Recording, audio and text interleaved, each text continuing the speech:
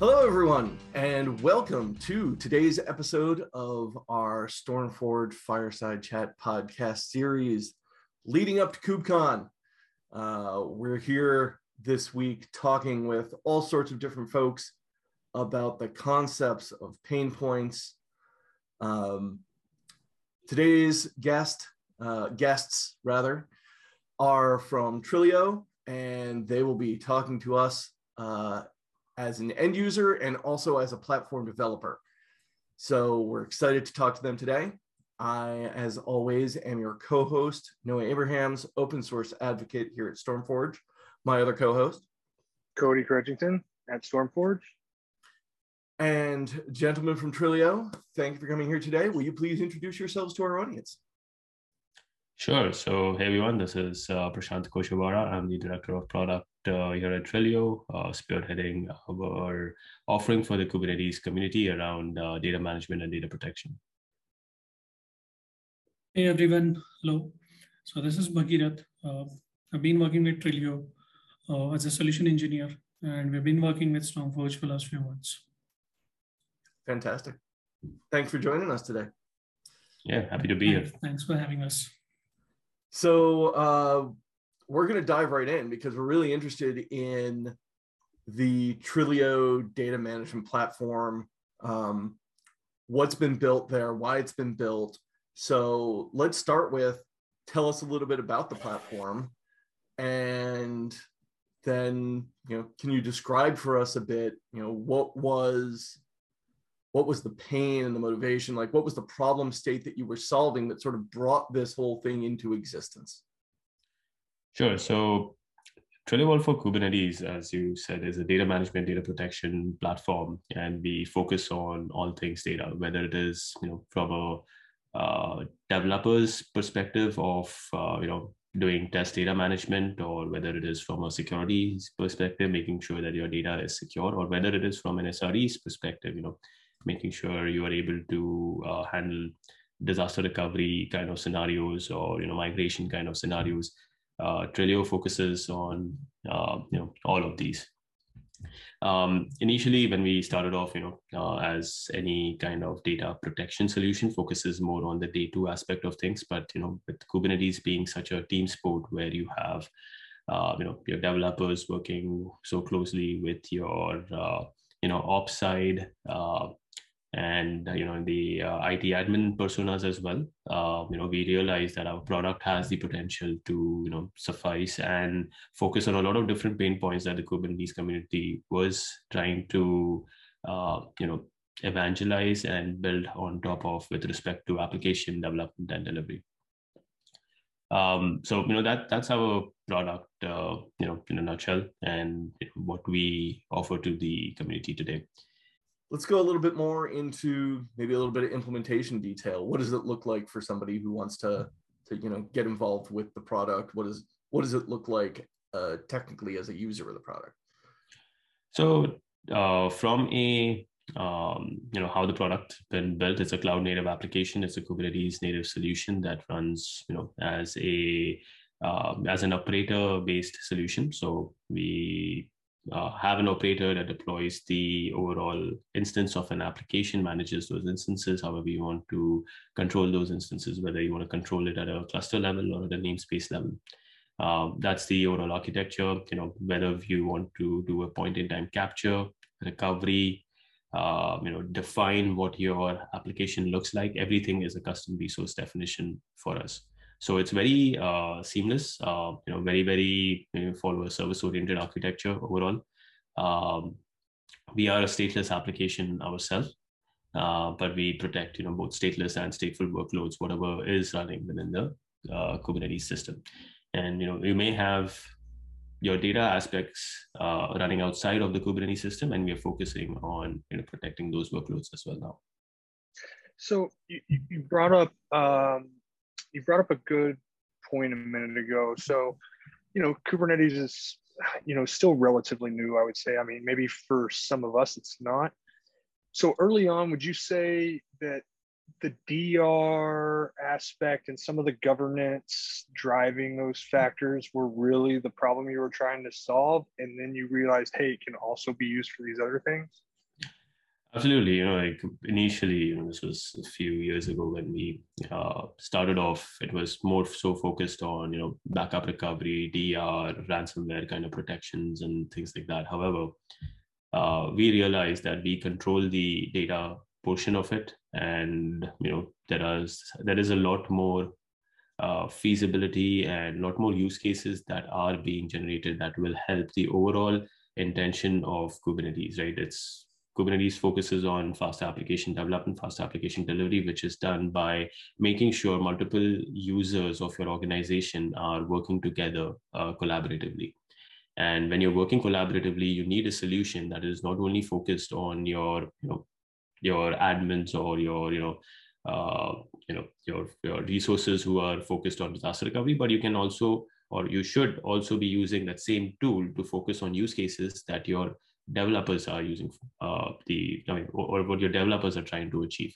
So basically, it's one solution that fits multiple use cases for different kinds of personas, from development all the way to deployment to monitoring of the application and overall life cycle of the application. Cool. So we've talked a lot about applications in the past, and one of the reasons that we work together is the optimization piece. We're talking about the application optimization. Can you talk a little bit about identifying the need for optimization within the platform versus identifying the need for external application optimization, and a little bit about the optimization that we brought in? Is that solving an internal pain point, or is that more bringing value to the customers, or is that both? Like, where does that fit within the platform that you're delivering, and how does that fit the solution? So I'm going to answer the question in two ways, right? So when we looked at StormForge and the optimization capabilities that StormForge had, we immediately realized that there are two kind of problems that we can solve for internally ourselves and for the users that we are servicing through our product. So I'm going to talk about at a high level what our intention and goal is, and then Bhagirath can probably step into the details of how we are achieving that.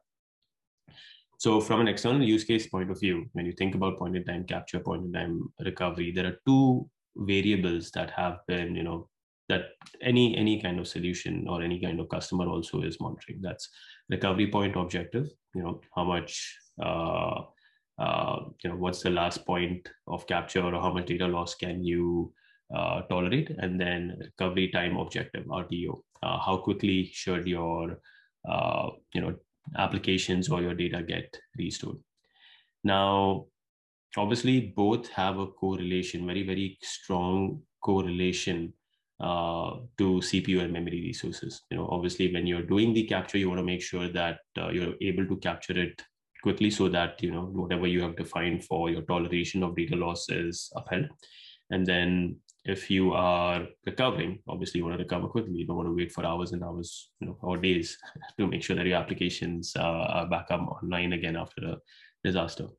So those are the two main variables. And through StormForge, what we realized is we can make it very intricate for the user so that any new application that they're deploying into a Kubernetes cluster, instead of trying to do raw analysis as to, hey, what should the best recovery point objective be for this application, we are using StormForge to provide that to the user, saying that, hey, you don't have to calculate all those things yourself, and let this automation tool take care of all that.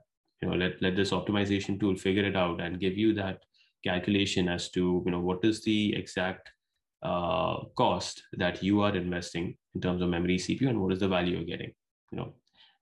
It may be that you were trying to push a lot of memory and CPU, but the advantage that you were getting from a RPO, RTO perspective was very, very minimal. So now users can immediately understand as and when they onboard new applications, what should be the best RPO that they can achieve, and they can set it. And maybe if the best RPO that they want to achieve is not possible, then they know, okay, hey, we need to up the resources on the system so that everything still functions as a very strong basic unit. Similarly, from the recovery standpoint, where you have RTO, we want to let users know that, hey, if you increase your memory and CPU to these levels, your application can, recover 50% faster. That is a very, very strong value statement. And all of this being automated and, being crunched behind the scenes for the customer becomes very, very valuable, because, it's, you don't have you have peace of mind, because, okay, hey, everything is going to be taken care of. Everything's being optimized. Cost is going to be, suitable to my needs, because I am dictating the resources that need to be applied. So, considering the kind of world we live in, hybrid, memory and CPU do have direct implications of what you apply, and you want to right size your resources very, very early on to avoid any additional costs. So that's more on the customer front, where we are using Stormforge to optimize the experience for our users on our own platform. And then internally, obviously, as we are doing scalability tests, stress tests, and anything on those lines to validate the product, regression tests as well, we use Stormforge to make sure those pieces are also upheld in a way, right? Like scaling to 100,000 backups and things like that. What is the memory CPU need? What is the guidance that we need to provide to customers? That, hey, Mr. Customer, if you have X terabytes of data, this is the best memory CPU config that you need. That level of guidance, which normally we would have taken multiple engineers to run tests in parallel to figure out. Now we have an automated machine learning engine that does all of that for us. And from a resource perspective, it's very, very simple.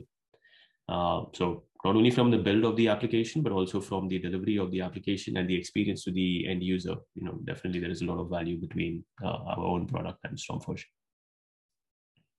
That's great. Kind of getting, Stormforge isn't the only solution that you have to help your customers. I think you have something for GitHub Runner, you have something for, a few other things. What does it look like, or can you talk about what it looks like when you identify something, what it looks like for you incorporating your customers' needs and pain points back into the platform from a product sense? Okay, so if I understood the question correctly, what you're saying is, how are we productizing this experience for the customer?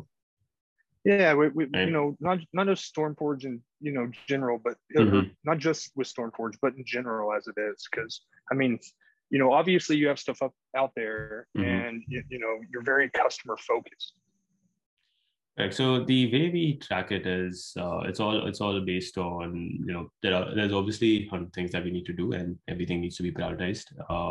These kind of solutions are our entry point to understand what is being leveraged more by users. It's a test as well. It may not be like all 100 customers are using it right away, but tomorrow we see, okay, hey, 99% of our customers are using Stormforge with Trellio. So that will make it very clear to us that, hey, this needs to be more of a productized solution.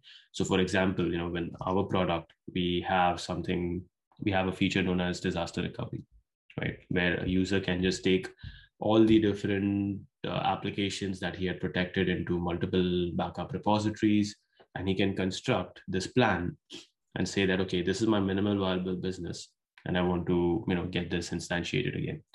So the way we think about it is, it would be highly, highly valuable, where we can have Stormforge predict that to the end customer and say, you have these 7-8 clusters available. This is the cluster at the lowest cost and the fastest time that you can get your application up and running again.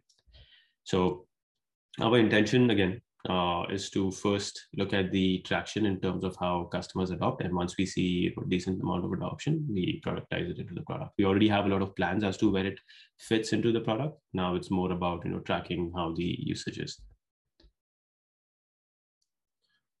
So, so a question over to Bhagirath. Since you're much more, you're sort of elbows deep in the implementation when you're doing these integrations, what does it look like when you're doing these implementations and these integrations within the platform for, as Prashanto said, whether something's going to be productized or whether or not it's just going to be integrated? Are there differences that come along when you're doing that type of work, or does everything get done in the same sort of way? Yeah, no, that's a good question. So actually, while doing the implementation of the product side, right, we have realized that StormForge is something that is very easy for us to implement and integrate with Trilio, right? Trilio being a backup and recovery solution, the best benefit that we actually got out of it is for the cost optimization, right?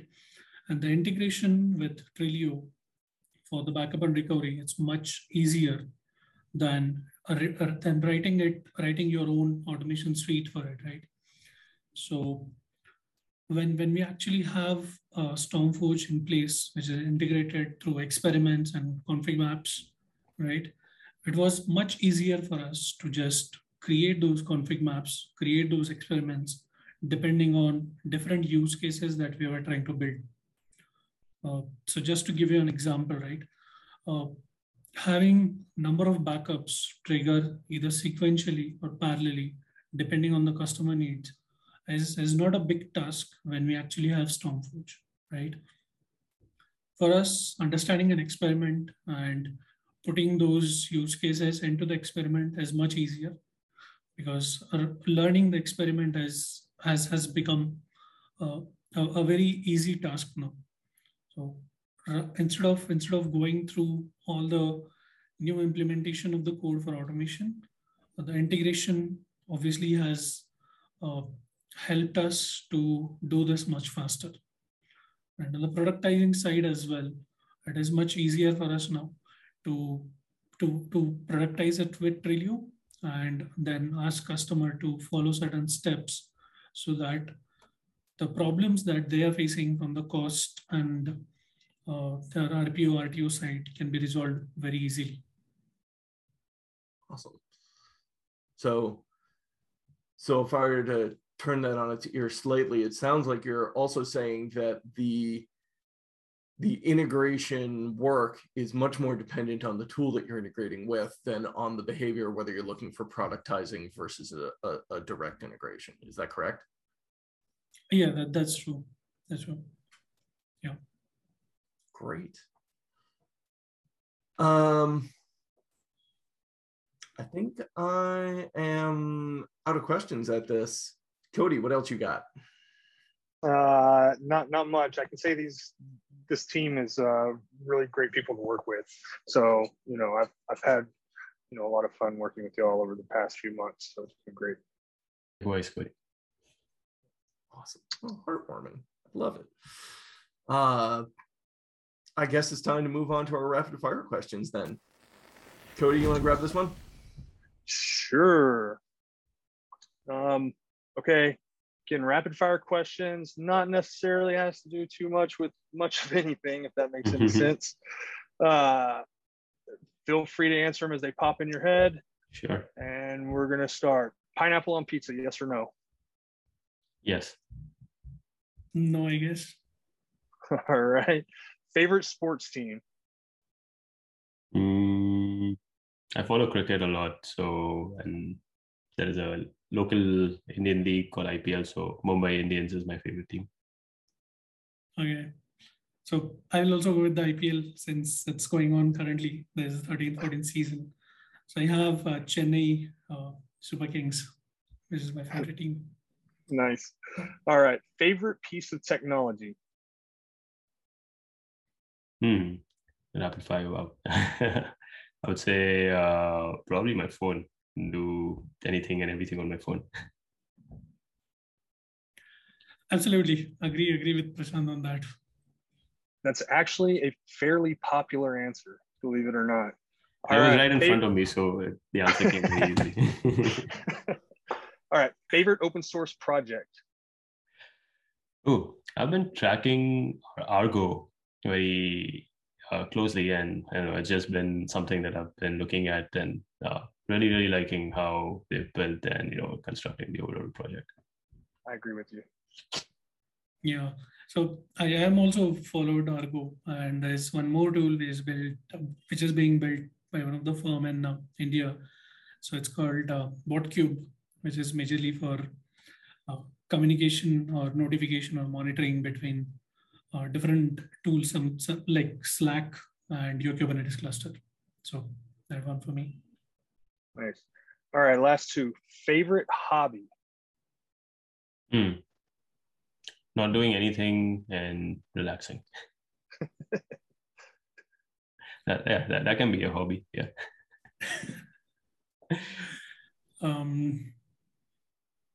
Maybe watching cricket all the time with some popcorns. That's fair. From a more realistic point of view, I would say running. I do run a lot, so that would be a okay. Yes. Yeah. All right. Favorite place to vacation? Anything that is close to the ocean and warm, especially since we are in the Northeast. So now that's still top of mind. Yeah. That's that tough one for me. On the domestic side, we have any beach for that matter. If you ask me on the international side that I have visited recently was before COVID, was Switzerland.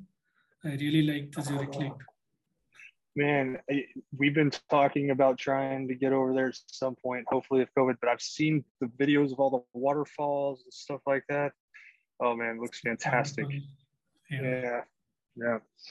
Perfect. That's all I have. Thank you so much. Awesome. This was fun. Thank you, gentlemen, for joining us today. This has been a wonderful conversation. Great view into the building of a product and as an end user and a consumer as well. It's a nice dichotomy, and we like to present it. So thank you, everyone who tuned in for joining us, and we will see you tomorrow on our next episode. Have a wonderful day, everyone. Thank you, everyone.